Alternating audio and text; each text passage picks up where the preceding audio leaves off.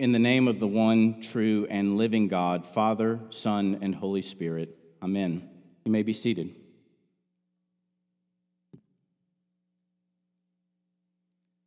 Well, next Sunday, the church will celebrate what is called Christ the King Sunday. And this feast is filled with all kinds of important imagery. First, it is our declaration that Jesus is our Savior and our Lord and our King, a divine and benevolent monarch unlike any the world has ever known in its earthly kingdoms, who will rule and reign with perfect justice and perfect righteousness, providing an eternal place of peace and joy for all who accept his rightful authority over everything that he has made. Well, Christ the King Sunday also signifies a second thing. It reminds us that a great and glorious day is coming when Jesus himself will bring to an end all of the earthly injustices and all of the human tragedies that we have so long endured and caused when we allowed sin to inhabit our hearts. And thirdly, and we can neither ignore nor overlook this, Christ the King is a warning. It's a warning to anyone and everyone who now lives as an enemy of or in opposition to the cross of Christ Jesus. Now is the time to repent. Now is the time to return to the Lord. Now is the time to let go of pride and to lay bare before the Lord those things we have done that have offended God and have brought guilt and shame and destruction upon ourselves and upon others. For as our creed and the scriptures instruct us, he will come again to judge the living and the dead.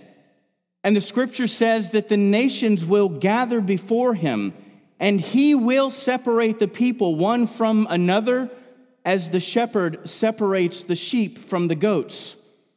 And the unrighteous will enter into eternal punishment, and the righteous will enter into eternal life with him. And these things which will happen at the end of the age, they compel us to look at where we are now, to take stock of ourselves, to take an inventory of our lives, to do the good, and yes, sometimes difficult work of introspection. In other words, to ask ourselves, are we ready? Am I ready? Readiness, of course, is a very natural endeavor. Think of the athlete or the artist who spends countless hours preparing for the performance. Consider the young child who will spend the better part of 20 years or even more in preparation for his or her profession. Is there anything more natural to the human condition than preparing ourselves for what lies ahead? How much more, then, in our spiritual lives, where the things we believe now in this life and the ways we behave, yes, on this earth, are charting our course for eternity even now. So as we consider our lives in the light of eternity, let us now bring all of these thoughts into today's gospel, where Jesus offers us another in a series of parables as he's preparing us for the reality of his return. And in this parable that we're told today, the relative state of our readiness for his return seems to boil down to one main idea. What do we believe about the Father? God the Father, that is. So let's begin with the Father. In today's parable, God the Father is imagined for us as a man who is going on a journey. This man calls his servants to himself, and this is what he does. He entrusts to them his property. Moreover, we are told, to one he gives 5 talents, to another he gives 2 talents, and to a third he gives 1 talent. Now, from these things alone, we can already see this, that the Father is good, and the Father is giving. The Father is good, and the Father is giving. But wait, as they say, there's more. To further illumine the character of the Father, let's talk about what a talent is. In the time of the New Testament, 1 talent represented the equivalent of about 20 years' worth of wages. So what do we now know about the Father? We know that the Father is good. We know that the Father is giving. And now we see that the Father is generous. Not only has he given 20 years' worth of wages to one servant, but to another, if I've got my math right, and I am a theologian, to another he's given 40 years' worth of wages, and to a third he's given a full 100 years' worth of wages. Where are my accountants? Did I get that right? Okay, thank you. Even so, there's still more. As the Father has given to his servants supervision of his land, without immediate oversight, by the way, because he's going away on a journey, now we also see that the Father is trusting. He trusts his servants to take care of his land. He trusts his servants to put the talents he has given them to good use. And finally, by all of these things and through all of these things, we learn one more very important fact about the Father. We learn that the Father is loving. God the Father is loving. He is trusting. He is giving. He is generous. And he is good. In light of this, now let's look at the first 2 servants. When the master returns, the one who was given 5 talents has made 5 talents more. And the one who was given 2 talents has made 2 talents more. In other words, these 2 servants did what is right and good with what they were given.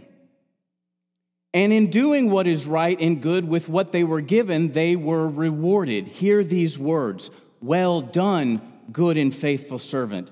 You have been faithful over a little. I will set you over much. Enter into the joy of your master." But now, let's go a little bit deeper. How did these first 2 servants know? How did they know to do well with what they were given? The answer, the parable suggests, is because they knew the Father. They knew the Father was good and giving and generous and trusting and loving. And because they knew the Father, they did what is right and good, and the Father rewarded them abundantly. But how do we know that this is correct? Jesus shows us that this is correct because he contrasts it with a third servant. The third servant, as we recall, was given 1 talent. Remember, that's 20 years worth of wages, enough to live on and enough to invest. Yet rather than investing his talent like the other 2, this servant dug a hole in the ground and he hid his master's money. Now I ask you, in what world does that seem wise? The parable actually answers that question for us. Only in a world of fear. As the parable tells us, only in a mindset that fears the Father because it neither knows the Father nor understands him. For when the master comes calling, the servant says to him, "Master, I knew you to be a hard man, reaping where you did not sow and scattering seed where there was no seed. So I was afraid, and I went and I hid your talent in the ground. Here, you have what is yours." But the master says this in reply, "You wicked and slothful servant, You knew that I reap where I have not sown and gather where I scattered no seed. Then you ought to have at least invested my money with the bankers. And at my coming, I should have received what was my own with interest." And the parable concludes, "So take the talent from him and give it to him who has the 10 talents. For everyone who has will more be given, and he will have an abundance. But from the one who has not, even what he has will be taken away, and cast the worthless servant into the outer darkness, in that place where there will be weeping and gnashing of teeth." Now let me make one more interesting observation. One thing we don't know is what the servants already had before the master entrusted to them his talents. In other words, could it be that the servant who was given 1 talent already had a lot, and so the master gave the other 2 servants more talents to make up for their lack? We don't know, but here's why I make that kind of observation. I make that observation because the point of the parable is not to question the master's decision to give what he wills. For then we might very well make the same mistake of the servant who was given 1 talent. For if we look at the master, that is to say the Father, God the Father, in this way, as one who seems to give arbitrarily or inequitably, then we ourselves might very well believe the Father to be a hard man who reaps where he does not sow and gathers where he scatters no seed. My point is this, friends.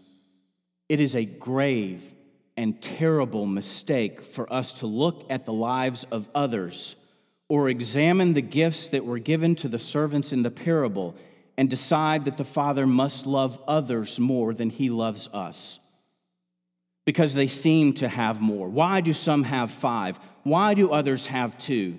Why do I only seem to have gotten 1? A life lived this way will only lead to bitterness and resentment and ultimately hardness of heart. Where? Toward God the Father. Rather, the purpose of the parable is this. It is for each of us to look into our own hearts, to see what the Father has given us, and to ask ourselves, what are we doing with it? Are we using what the Father has given to us to make ourselves and others ready to meet Him? That's the point. And whatever else the Father has given us, the most important thing He's given us is His Son, Jesus Christ our Lord. In other words, let me say this plainly, because there are so many in our world who misperceive and misunderstand God the Father. How has God the Father made Himself known to us? Through Jesus Christ, His Son, our Lord. How then do we see the Father rightly? Through Jesus Christ, His Son, our Lord. What did Jesus Himself say? I and the Father are what? One. I and the Father are one. The way we know how to look at the Father and understand the Father and relate to the Father is through the Son. So finally, let's look at Jesus. This Jesus who came to seek and to save the lost. This Jesus who healed the sick, cast out demons, and raised the dead. This Jesus who ministered to the marginalized and the outcast. The woman at the well who had 5 husbands. A blind man named Bartimaeus who was left on the side of the road by society to beg. Another woman who was caught in adultery, whom the Pharisees were preparing to stone to death. He healed them, all of them, and He made them whole.